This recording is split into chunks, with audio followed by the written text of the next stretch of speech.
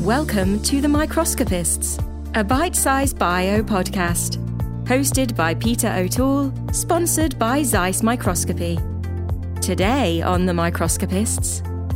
Today on The Microscopists, I'm joined by Sir Paul Nurse, Director of the Francis Crick Institute, former President of the Royal Society, former President of the Rockefeller over in New York, and Nobel Prize winner in 2001 in Physiology or Medicine. This is an amazing interview. Enjoy.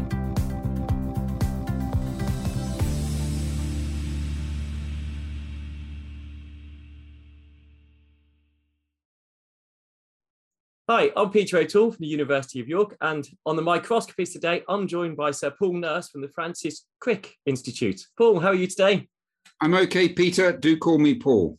Yeah, thank you very much, Paul. Director of the Francis Crick Institute, former President of the Royal Society, Nobel winner in 2001 in Physiology or Medicine, former President, I think, wasn't it, of the Rockefeller. That's a pretty long list, and I think even over 60 honorary degrees. Yes, all of that's true. It sounds as if I can't keep a job, though, with all the different jobs I've had. Oh dear, excuse me. That is quite a CV. Which job's been your favourite? I liked the Royal Society because it was very wide in the experience and what you had to do. I liked the Crick because I started it afresh and so could craft it in a way that I liked. And I liked Rockefeller University in New York because it was so different because it was in New York. So I think that's my top three. Okay. And obviously the American culture can be very different to the UK science culture. Did you try and bring some of that back with you, or did you leave that behind and accept the UK way of working, that mindset? Well, it is a very interesting question, Peter, because actually I took something to Rockefeller from here and I brought something back from the US back to the UK. So it worked in both directions. I learned something from the US. It made me think more about the importance of the individual scientist who tends to be the center of attention in the US. It's more of a personality cult, which I wasn't so keen on, but I did more fully recognize that it is important to remember always and to support the fact that you do have excellent people and they do need to be looked after. But what's less good in that US system is much less, in my view, of a feeling of community and working together, which we have in Europe, in the UK in particular. And so I put into the Rockefeller a bit more working together and not just sort of worshipping the hero scientists. And I brought back this notion that individual scientists can be very special and have to be recognized as such. So I think I first met you when you were at the Research Institute before Crick itself. When did you have the idea of setting up the whole new Crick Institute? I remember, because it didn't go anywhere, it was around 2000. I was then just essentially formed Cancer Research UK, merging two research charities, the old ICRF and the old CRC.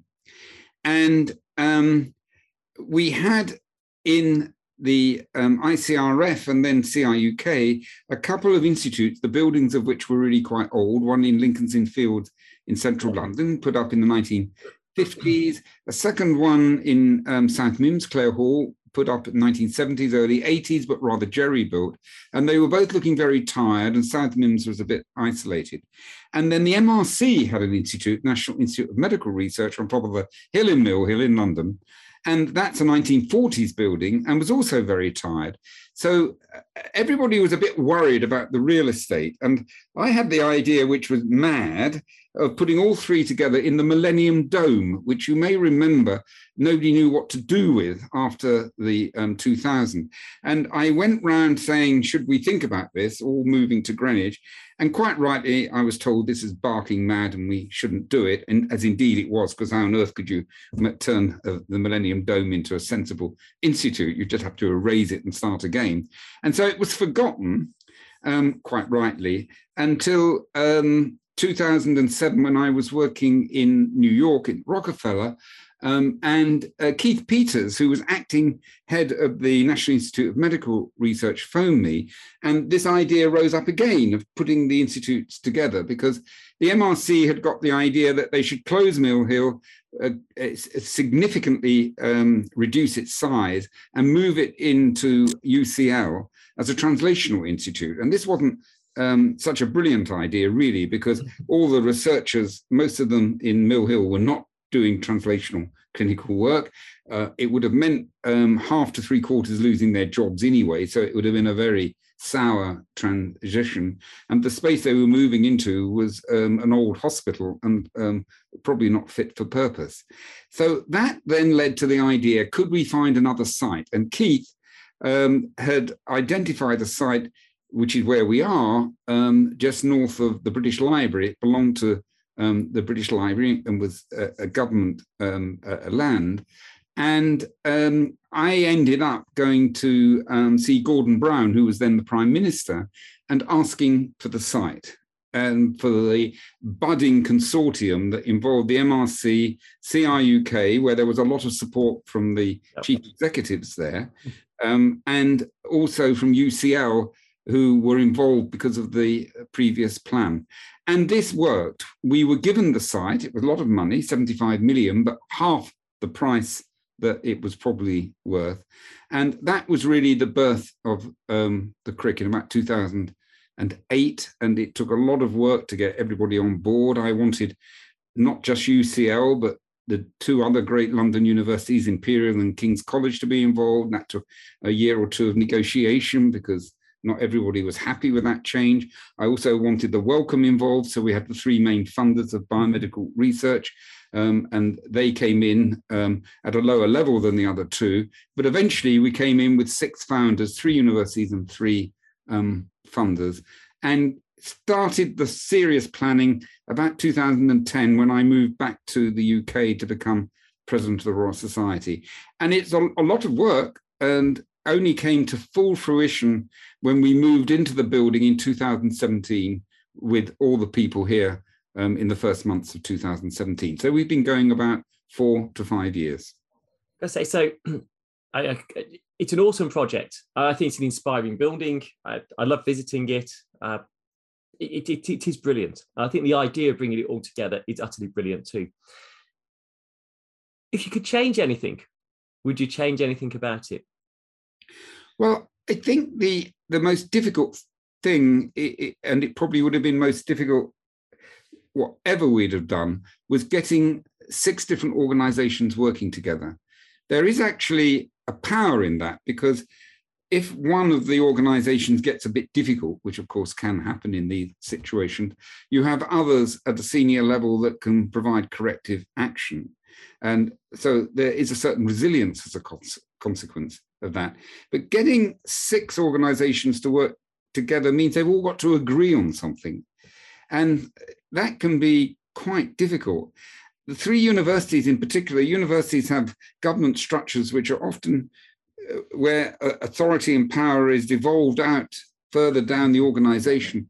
So you might agree something with the vice chancellor, and then you talk to a departmental head and they just say, well, that wasn't agreed with me, and you have to go back again. Or if you agree that with those 2, then you want to do something with students, you'll go to the office of students and they say, well, that wasn't agreed with me. And you spend a lot of time running around trying to get things to work. That is gradually getting better as everybody gets used to the idea that they all have to work together, and we solve many of the problems. But that was probably the biggest difficulty. And you asked, what would I change? I couldn't change anything. I just would wish that had been a bit of an easier passage. Easier ride. So is the building big enough?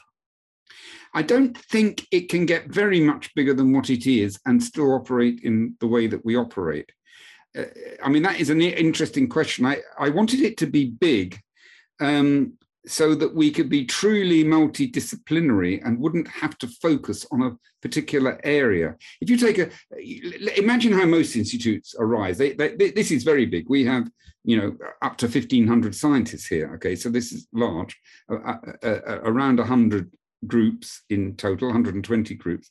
And if you have a typical institute, it'll be, let's say, an institute for stem cells. Okay. Yeah. It'll probably be 10 groups with about 100 people, 120 people. Now, the problem there is that it can only be a stem cell institute because you need a critical mass there to get it to work. And it runs the danger of becoming static because it's okay for 5 years. 10 years, it may no longer be quite what is cutting edge in different directions. Come 30 years, it's probably redundant and no longer completely relevant. I'm not knocking stem cells. I'm only giving it as a Oh, no, I know. And what I wanted with the Crick was the ability to essentially hire across the board anybody who was interesting and excellent, and let the program, the programmatic focus, be driven bottom up rather than top down, which is what happens if you have a stem cell institute. Now, this is alien to particularly research funding administrators, because they always want to say, we're going to solve this problem. It's top down, and then you come back and say, we need to solve these 4 problems. I need groups in this and so on. And it's generally decisions being made by elderly scientists in committees, which are mostly rather obvious and certainly not cutting edge. My philosophy was to make it big enough that we could hire very widely and let the agenda in terms of programmatic activity get driven bottom up, which is much more likely to be in front of the curve than behind the curve. But it is a different way of working compared with most ways that these sorts of things are set up. And that's also been a difficult message to communicate, because people, the leadership of different funding organizations and so on, can come here and say, well, this isn't operating the way that we're used to. And they keep trying to evaluate us on something that we are not. And one of the reasons it's worked is exactly this structure, by the way. Which is, no, I'm a big fan, big supporter of that type of structure as well, because it does give that nimbleness, that flexibility to grow and expand and contract as the trends of science change. As you say, they will burn themselves out to a degree, and then resurrect as suddenly a new technology opens it back up again or something else. We're a resurrection institute. We constantly are rejuvenating. And because the second thing I didn't mention is that we had a shift of demographic to more junior early career group leaders. We take them for a career period of 12 years, and then we help them move somewhere else. Now, there's a couple of reasons for doing it. Giving people a 10, 12-year period is quite a lot of stability, quite a lot of commitment to them. Most of the fellowships people get are 5 years, and they're already worrying about what they're going to do after 3 years. And that's no situation for boldness in what you do. When we hire somebody, we back them, and we back them for 12 years. We review them to check that things are sort of okay, but our commitment is to them. And they come, they're ambitious. They don't worry about the fact that they can't stay, because they are ambitious and realize it's a career stage, and they have a good support during that period. Then we help them go somewhere else. Help them. We'll give them money to start up, to go somewhere else. This is unheard of. Well, I didn't know that bit. Yeah, no, of course it is. And the notion was, not of course it is, I mean, that is how it is. Yep. And the reason we do that is that, when they stop funding, we'll say, well, we can fund you for another year or two. You spend half your time in one place or whatever. And we tailor it to what they want. And then, you see, we support the research endeavor, particularly in the UK, but of course, some people go other places. And this is the way, which is also different to an institute. So if you work in most institutes, or for that matter, universities, people hang on to their best people like grim death. They don't want them to go because I've got to satisfy the ref or the next QQR. Yep. We say, you spent 10, 12 years, you're brilliant, you've done well, as many we hope will. We'll help you go somewhere else and seed and populate institutions, universities around the country as well as around the world that sets up a network. Something else completely different from the way most places would work. Which, of course, as you said earlier, though, that also means that you can always remain nimble and you can always be changing and resurrecting, because as people go away with their excellence, you bring in where the latest fact. Otherwise, you do get stuck. Exactly. So sorry to interrupt. You put those two things together and you have a very agile structure where you turn over maybe 2/3 or 3/4 of your staff every 10 to 12 years, or maybe even less, and you rejuvenate with new people with new interests that follow the new areas that are emerging. And the people you export are in established areas and can set those up in other research institutions. So it's a different model from how nearly anywhere else works. So obviously the closest model I can think is EMBL, where you have a 9-year position and then go on, having made your name and established yourself, you take that off with you. What about the core facilities there? Because I presume they're not under the same 12-year contract, or am I wrong? Well, first of all, EMBL, I should say I'm chair of the Scientific Advisory Committee at EMBL, and I've sat for 18 years on and off on their advisory committee. So I should have said I stole that part of the idea completely from EMBL, the only difference being that I extended it somewhat, because I noticed that EMBL, it was still a little bit on the short side, and the 12-year period is a better one. Now, our technical cores is another feature which is found in very good institutes where you have good, high-quality centralized cores. I mean, let's take light microscopy, something that might be of interest to you, of course. And what you have there is high-quality centralized instruments, which are looked after, who people know what they're doing. And if you now map that out across, and we've got 18 such technical cores in all sorts of areas, it means I come in here with limited technical skills in a lot of these areas, but it's extremely easy for me to get support and to be to do experiments that involve those technical cores. So they are critical. But now you ask the question, well, what about continuity in those cores? Well, one thing I didn't say about the group leaders is we don't turn over everybody. Yep. We have, and we don't, I don't know what the sweet spot is, but let's say 2/3, 3/4 early career group leaders. And we have 1/3 quarter on rolling tenure, like I am, every 5 years at the moment. And we provide continuity and stability. Our job is also to help support the early career group leaders. And if we now turn to the STPs, there's some similarities. We do have senior people running them.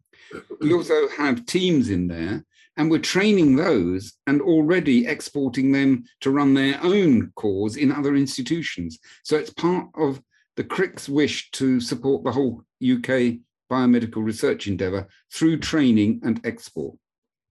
I'm just trying to think. I don't think we've imported anyone yet from your labs. I think we've had a student come through to your labs, but we haven't. But we'll get them back one day. Maybe that's the best way to think about it. So on the technician front, here you are, as we said earlier, stellar career. But you at one point were a technician in lab as well. I was, because I couldn't get into university.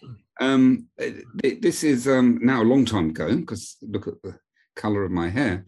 But in the late 60s or mid to late 60s, you needed to what was called matriculate to get into any university.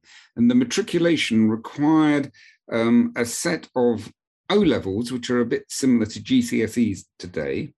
And you needed to have certain categories of those examinations. It's an examination you'd sit when you were 16 usually, to make sure that you had a sort of general education. So you'd need English, maths, and a foreign language, which was my problem.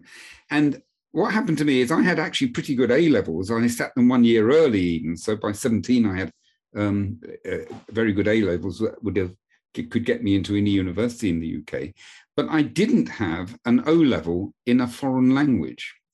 And I kept failing my any attempts to do it. My school, I did Latin, Greek, and French. I was appalling at Latin and Greek, and they wouldn't even let me sit the examination. And I managed to sit French O-level 6 times and fail it 6 times, which is, I think, a world record for failures. This meant I couldn't get a place in any university. So I was offered conditional offers to everywhere I applied to, which were some of the greatest universities in the land, Oxbridge, for example. And it was all conditional on O-level French, which I failed to get. So I left school 17, and I worked as a technician, not knowing what to do. And I worked in a offshoot of the Guinness Brewery in Park Royal, which is in West London, no longer a brewery there, but there was then. And they had a startup company in biotech, what we would call biotech today. And I spent a year there, right next to the brewery. And I assumed that I would have a career as a technician. But actually, the University of Birmingham, which is where I ended up going, looked at, I don't know what the head of Department of Genetics was looking at, but he was looking at some of the students they'd rejected and came across me and asked to see me. This is the head of department, to see a failed undergraduate. His name was Professor Jinks. And I went up on my motorbike from London to Birmingham. He spent an hour interviewing me. I spent half a day looking around the department being interviewed. And they, at the end of it, said, "We'd like you to come here and we'll fix his O-level French. I'll take it to Senate and get a clearance." Senate cleared me, but do you know what they said? They said, "We'll let you come, but you'll have to sit a foreign language in your first year at university." So I was allowed in, but I had to do French. Now, at a very low level, O-level, this is university. Yep. They gave me, this is impossible to happen today, what the story I'm going to tell you. They gave me the most junior lecturer in the department, and we met in the October, the beginning of the term, maybe September. And I remember that it's a very entertaining conversation. He said, "Paul, you don't want to be here, and I don't want to be here." He said, "I've got to give you an examination at the end of this year, and it'll be an examination of translating scientific French into English.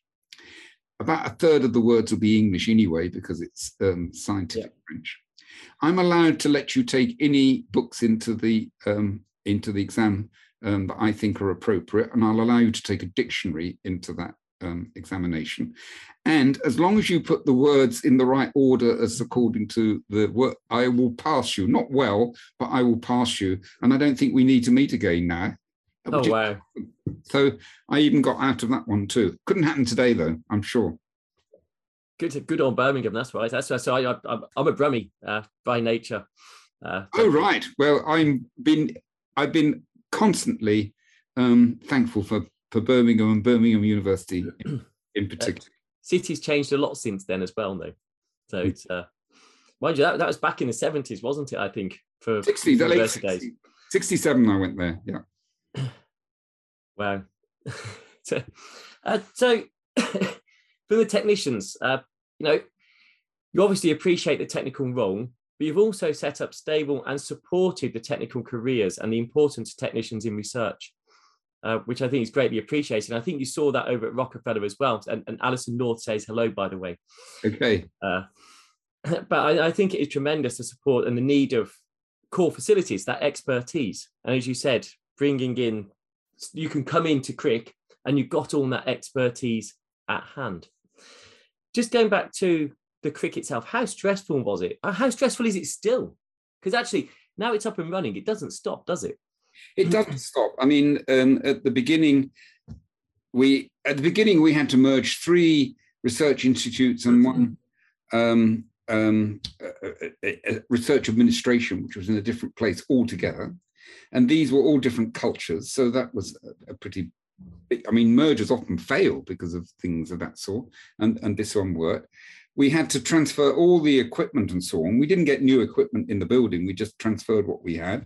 We had to move in many thousands, 130,000, I think, mouse cages in here, for example, and everything, all the freezers and so on. This was a major logistical exercise. Now, to do it, the MRC who were, of course, one of the bodies, strongly proposed that we should use project managers. And I was a bit dubious. I didn't think that was necessary, really. I was totally wrong, as I'm so often am, by the way. And but I did put it in place. And the project managers were incredibly important because they're used to this sort of thing, whereas I'd be an amateur. I mean, I've got some common sense, but that was not enough. And so we did move in here fast. And the majority of scientists were up and running within weeks, which was quite an achievement. Not quite all. We had a few things that didn't work so well. So that was a lot of work. Then we had to set up the recruitment, which, when I told you, was completely open. That isn't how the founding institutes had generally worked. So put together a massive search committee to cross all areas, worked with the research director I have here, Richard Treisman, who was from one of the institutes. Jim Smith was involved too for a bit, but then went off to the Wellcome. And just setting up that recruitment, because we would have, for every position we advertised, 300 applicants. I mean, just completely unbelievable. Our graduate program is like that. We get 1,500 applicants each year of potential PhD students for 40 posts, 40 places. So it's nearly 40 to 1. I've never seen anywhere in America or anywhere else with those numbers. So what am I saying? There were a lot of new practices that had to be put in place. We made lots of mistakes and we had to get through them. But now we're running smoothly. You could say the workload is a little reduced because it's not all change, but you now mustn't get complacent. You've got to keep maintaining the drive and the standards that you're trying to apply. And it is a bit exhausting because you just have to keep going. Otherwise, once you lose that drive and enthusiasm, it ceases to be quite so special as I think it probably is. Now, as it happens, this last year, I've been involved in the major 5-year review of our whole institute because we've been going. It's the third major review I've had already. I mean, they do review me an awful lot. Yeah. This review was very heavy, 5,000 pages we had to produce for our 3 funders. And I mean, excessive in my view, but that's what we did. It's gone very well, so I'm very pleased with that. We've got the maximum scores for the Institute overall. And I'm awaiting the outcome. In fact, this very day, I'm waiting to get the formal outcome of that. I've got the informal one. But that's another, as you said, stress that's carrying on, because all of these things just keep going all the time. What do you do to de-stress? What do you do at home? What's your hobbies?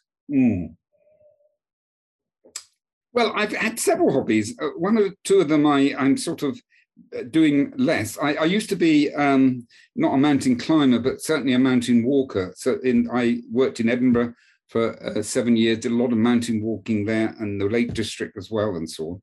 Haven't done that so much in recent years.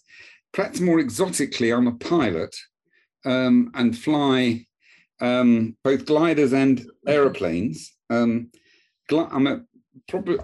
been a glider pilot since I was 16, actually. So for a very, very long time, I still do fly gliders, but not so often these days. And flown in Scotland, in East Anglia, in Oxfordshire, but also in the Alps and in the Pyrenees as well. So mountain soaring. So that's one thing I do to relax, because I can tell you when you're up there flying only 10 meters away from a rock face, you are not thinking about the Crick. I can tell you that. And the other thing I did when I was in America, I had a pilot's license, but in America, I got an endorsement as a sort of bush pilot. So I used to fly old aircraft, biplanes, open cockpit biplane, or what a bush pilot planes, the sort that you land in clearings in forests and so on. And I learned how to do that, which is a very interesting way of flying, which is nothing like normal landing on runways. You've got to have it very, very finely tuned, because otherwise it can be dangerous. So I use that to relax myself. That's I've not had anyone have that hobby to date. I'm sure you have. So just some quick fire questions. Yeah. Mac or PC person? I'm a Mac, but appalling. Okay. Are you an early bird or a night owl? Early bird by far. Okay. Tea or coffee? Tea. Beer or wine? Actually, both, but I know more about beer than wine, but I drink both. Red or white wine? Depend on the time of the evening. White at the beginning, red later. This sounds like a long evening that you can be having with the beer to the white to the red. I'm afraid it's true. There are often long evenings of that sort. Did you have a favourite beer? I do have some favourite beers actually. When I was in Norwich where I worked, I liked Adnams, which is a Southwold. From Southwold. Oh, I see. You're a beer person. No, I 10 years in Essex, and we love Norfolk and Suffolk. So yes, and I have to say this because one of my daughter's partner is a Theakston, and was part of the Theakston family that ran the Theakston beer in Matham. Yep. And actually, his father runs Black Sheep because they had the family had a bit of a split and had two breweries, and so I have to say I like Black Sheep too. Rig Welter is actually one of my favourites. So, and from Yorkshire, that's only the right thing to do, I think, at that point. Yes. What's your favourite food?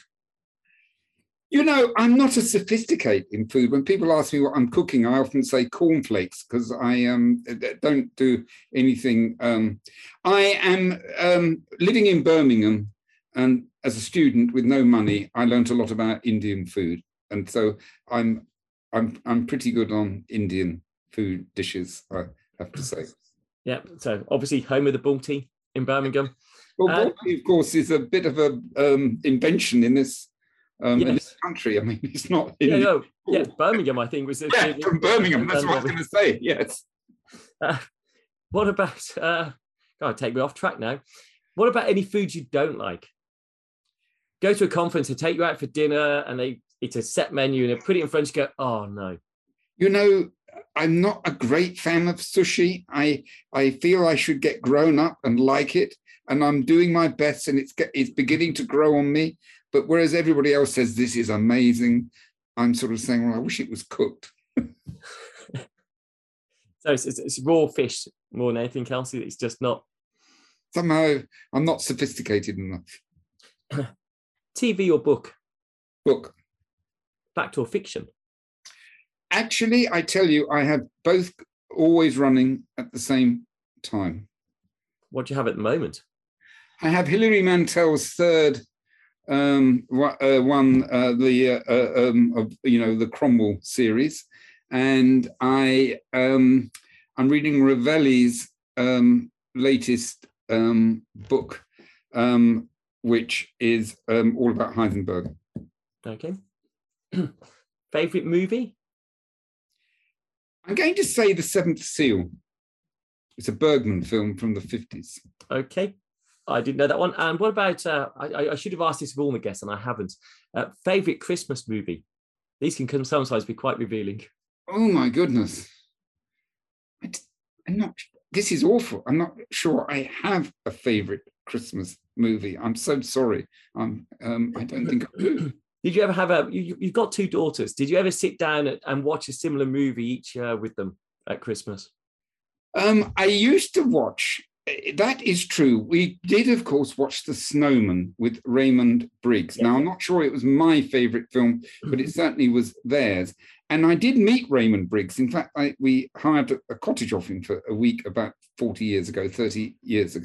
But The Snowman is now transferred to my grandchildren. Okay. How many grandchildren?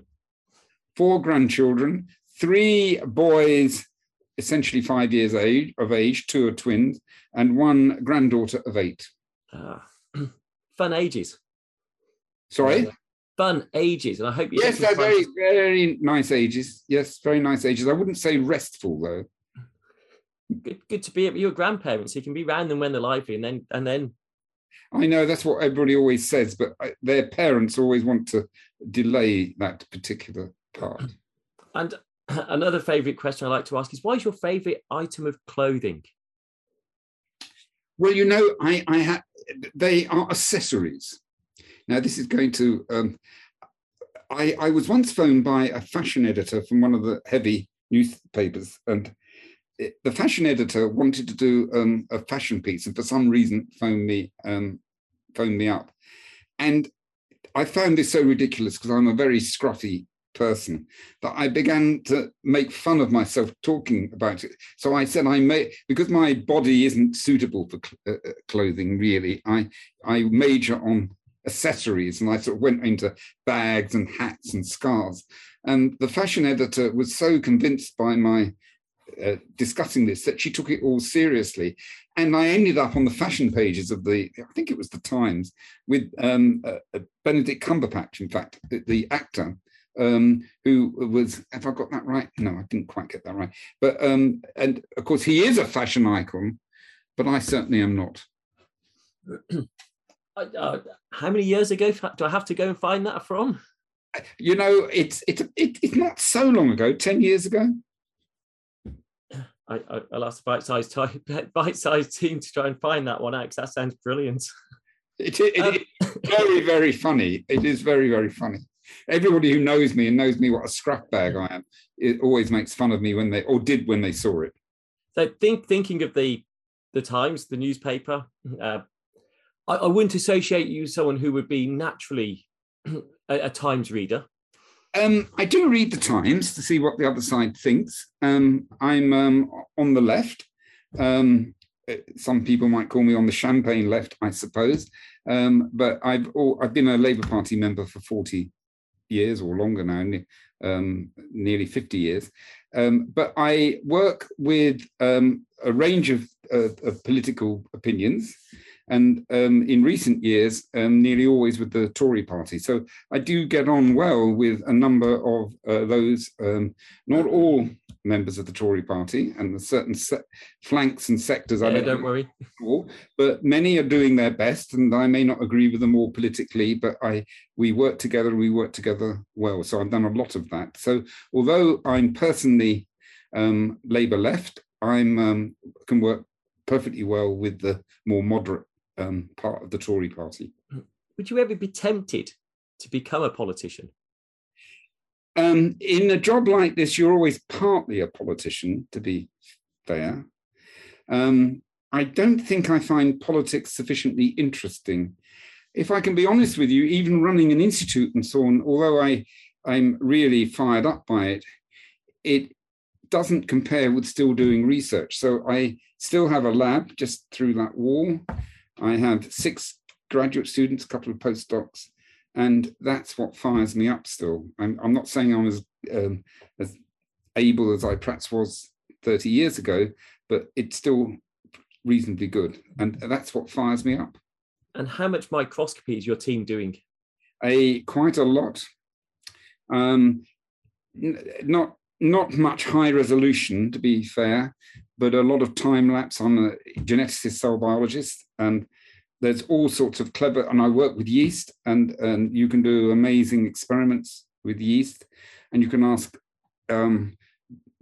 fundamental questions, often rather simple questions, and get really clear answers, often quite difficult with more complex systems. So we do a lot of time lapse, a lot of analysis with colored proteins to measure levels and things of that sort, and combine that with the genetics.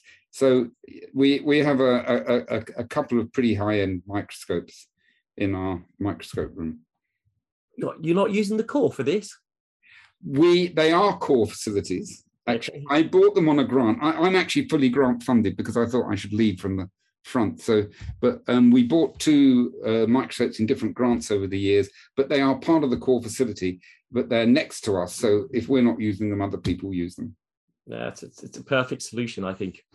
And actually, keeping on the science, you mentioned you're still in yeast, and yeast is a really useful model. There will be some in the community saying, oh, really, are we still using Drosophila? Are we still using yeast? Why aren't we using mammalian systems? God, just 1 minute, justify why yeast, and I think I know the answer to this, but why is yeast still so fundamentally important as a tool? Well, the first thing I'll say, people have been saying that to me since 1970. Why am I bothering to work with yeast? And I should say that 4 of the last 20 years Nobel Prizes have been awarded to yeast work. So that's something to think about. Why are we still using it? Because you can do the most beautiful experiments with great precision and come to very, very reliable answers. Working with mammalian cells is much, much more difficult, and you'll find that ideas and hypotheses change because of problems with the experiments. And we suffer much less from that with yeast because the experiments can be so rigorously carried out. So not just because you worked at the Guinness Brewery at some point and all the yeast involved in that. There's a nice synergy.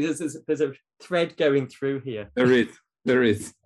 Actually, I had an email just before we called from one of our leading yeast scientists who's just been funded by Wellcome Trust for another 3 years, which is fantastic news, actually. I'm funded by I have an investigator award from the Wellcome Trust. I mean, so they fund not quite all my work. I have a couple of other grants, but they funded me since I came back from the US. So do you remember what your first microscope was? The first microscope that I remember, and I still have, I have 2 microscopes. I have a West German Zeiss photo microscope 2, which you may remember. And when they wanted to throw it out, I took it home, and it's in my house, in my loft, because I spent so many hours looking down it. And then I had something I called a plate microscope for looking at colonies of yeast on agar plates, so not even with cover slips and so on, which I bought from East German Zeiss. I was working in the University of Sussex, setting up my lab, didn't have much money, and I bought that from East German Zeiss, and I still have that one too. It's just down the corridor here, and I'm keeping it. It'll go somewhere eventually. So it's 2 Zeiss microscopes, East German, West German. So I asked you if you'd ever be a politician now, and you're very much happy and you're a research scientist. At the age of, when you were a schoolboy, what did you want to be at that age? At sort of age 10 to 12, what was your ambition? Yes, so age 10, 12, I was thinking about what to do. And I did like literature. I know that I can't speak foreign languages or anything, but I liked literature, and I liked theatre in particular. And in fact, we didn't get onto all my hobbies, but I'm going to the theatre tonight, for example. And so I did wonder about doing English, and I did wonder about doing the sciences and biology. At the time, I was interested in natural history and ecology, and I was thinking of going to university to do ecology, I have to say. And then when I did get to Birmingham, I only needed 1 major field trip to the Isle of Man in March in howling gale and rain, when going out at 5 a.m. to when the tide was low, to realize this wasn't what I wanted to do. So I abandoned ecology, partly because it was so cold, wet and miserable, partly because you couldn't do so easily controlled experiments. And so I gradually receded into thinking about cells as the simplest entity that you can truly say is alive, and thinking about what is living and what it means to be alive. You just chose the easy life then? I chose the easy life. I wanted to have warm feet. And dry feet too, and dry feet. What about your inspirations throughout your career? Have you got 1 or 2 inspirations or people who, you look up to? When I was a little older, still a schoolboy, 16, 17, I was a great admirer of the evolutionary biologist John Maynard Smith, who became the dean of the University of Sussex, where I got to know him quite well when I was there. And he was important at that time for me. And he wrote popular books mainly on evolution, and I devoured those when I was 15, 16, 17. I think a little later in my life, my heroes were the great, really molecular geneticists early on in the molecular biology revolution. I'm thinking of Jacques Aubin Monod. I'm thinking of Sidney Brenner and Francis Crick, for example, these sorts of characters who indeed carried out the most beautiful experiments. I mean, to go back to that, often working with very simple organisms, bacteria, phage, viruses, and worked out the genetic code. Excuse me. The next question, I realise we're on a time limit today. So what is the most fun time of your career? Well, my working career would be in the 70s, late 70s, early 80s, when I devised working with yeast, with fission yeast, and searched for cell cycle mutants. So it was very directly connected to the problem I was interested in. I did a lot of screening using our East German Zeiss microscope to look for cell cycle mutants. I defined, with colleagues, of course, maybe 30 or more cell cycle genes, and that was very exciting. And then there was one particular experiment, which was when I was working in Edinburgh, and I discovered by accident, I wasn't looking for it, under the microscope, what I called a wee mutant. It was fission yeast cells that were dividing at a small size. And I hadn't imagined that before. I mean, the mutants I'd got were ones that couldn't divide, so they got very long and elongated and enlarged. And then it suddenly just, within seconds of seeing this, I thought, this is a cell that is dividing early before it's grown enough. And that must mean it's altered in a control which is rate limiting for the whole cell reproductive process. So it probably means that this gene is defining the major rate limiting step of the cell cycle. Now, I'd never thought of that and to look for it, which is the way this is supposed to go. Yeah. I discovered it by accident and then went back and recreated that thinking. That's a gene I called WEE1. And that did indeed do exactly what I just said. And the rest of that part of my career was working out how that worked. And to do that, I had to do the second exciting thing, which is develop, again with colleagues, molecular genetics. I mean, how to clone genes, how to make libraries, how to gene edit, which was done in yeast in 1978, 1980. I did it for fission yeast, for example, devised the techniques for doing that in Edinburgh, the late 70s. And that allowed these genes to be cloned.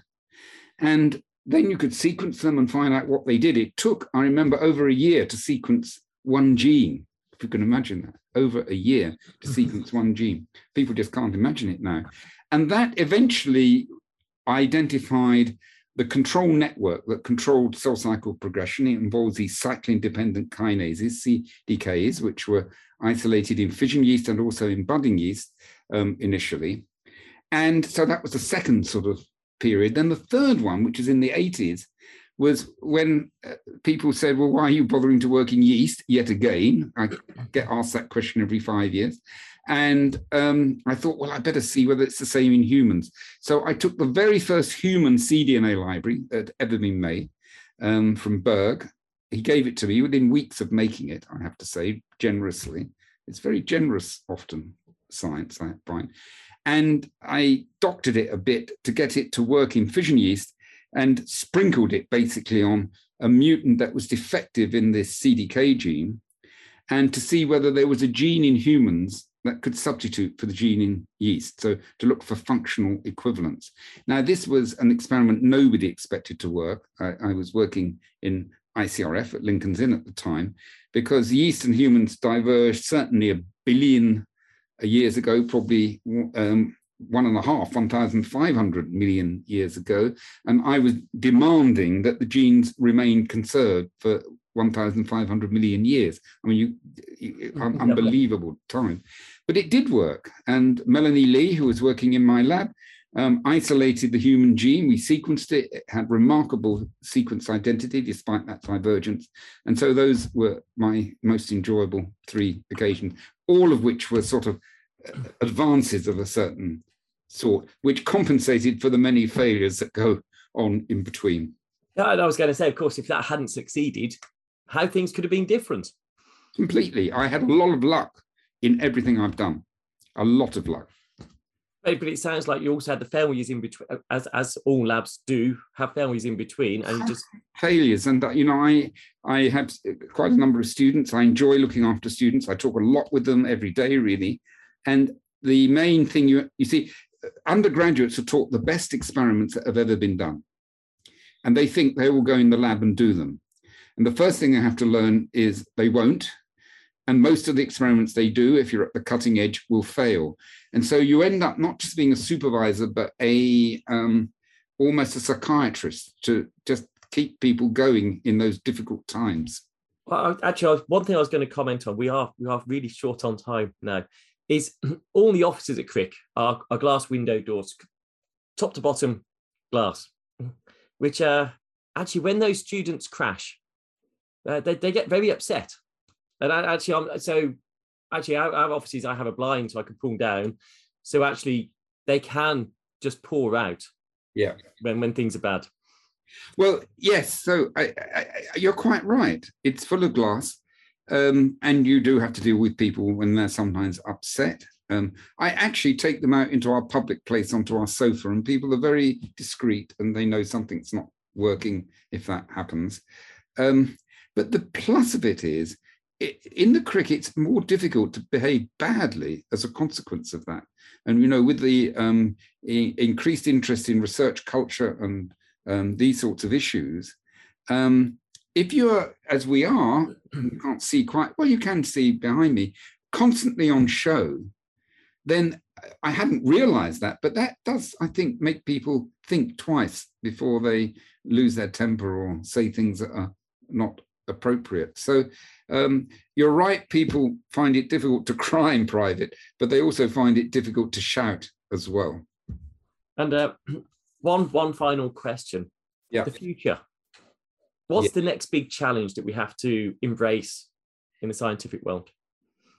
Well, for me, politically, which is not the question you asked, but I'll come to your question in a moment, about scientifically.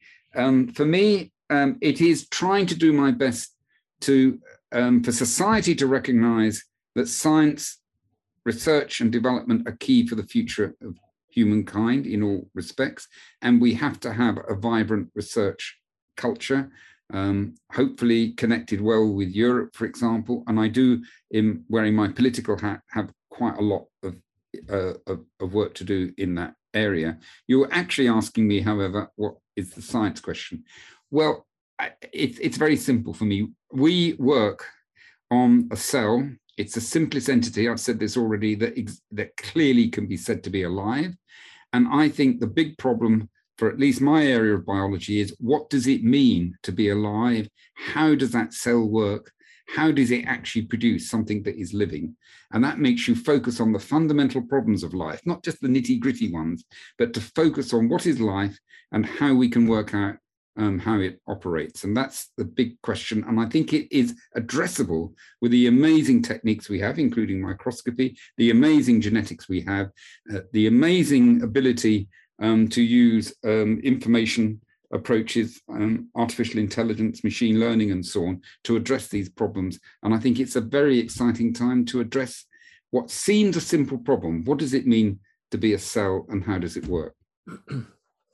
Paul, on that note, I appreciate your time. Thank you so much for joining me today. Thank you everyone who's watched or listened to the Microscopist Today with Paul. Please do subscribe to the channels to listen to the future ones and go back and see those previously. But Paul, your time's really precious, and it's been tremendous talking to you. Actually, we should do this again, because I've still got another half a session to go with you on this. There's quite a lot of information that I haven't teased out yet. But Paul, thank you very much for joining me. It was a pleasure talking to you, Peter, and I'm very happy to have another conversation whenever you like. Thank you. Thank you for listening to The Microscopists, a bite-sized bio podcast sponsored by Zeiss Microscopy. To view all audio and video recordings from this series, please visit bitesizebio.com/the-microscopists.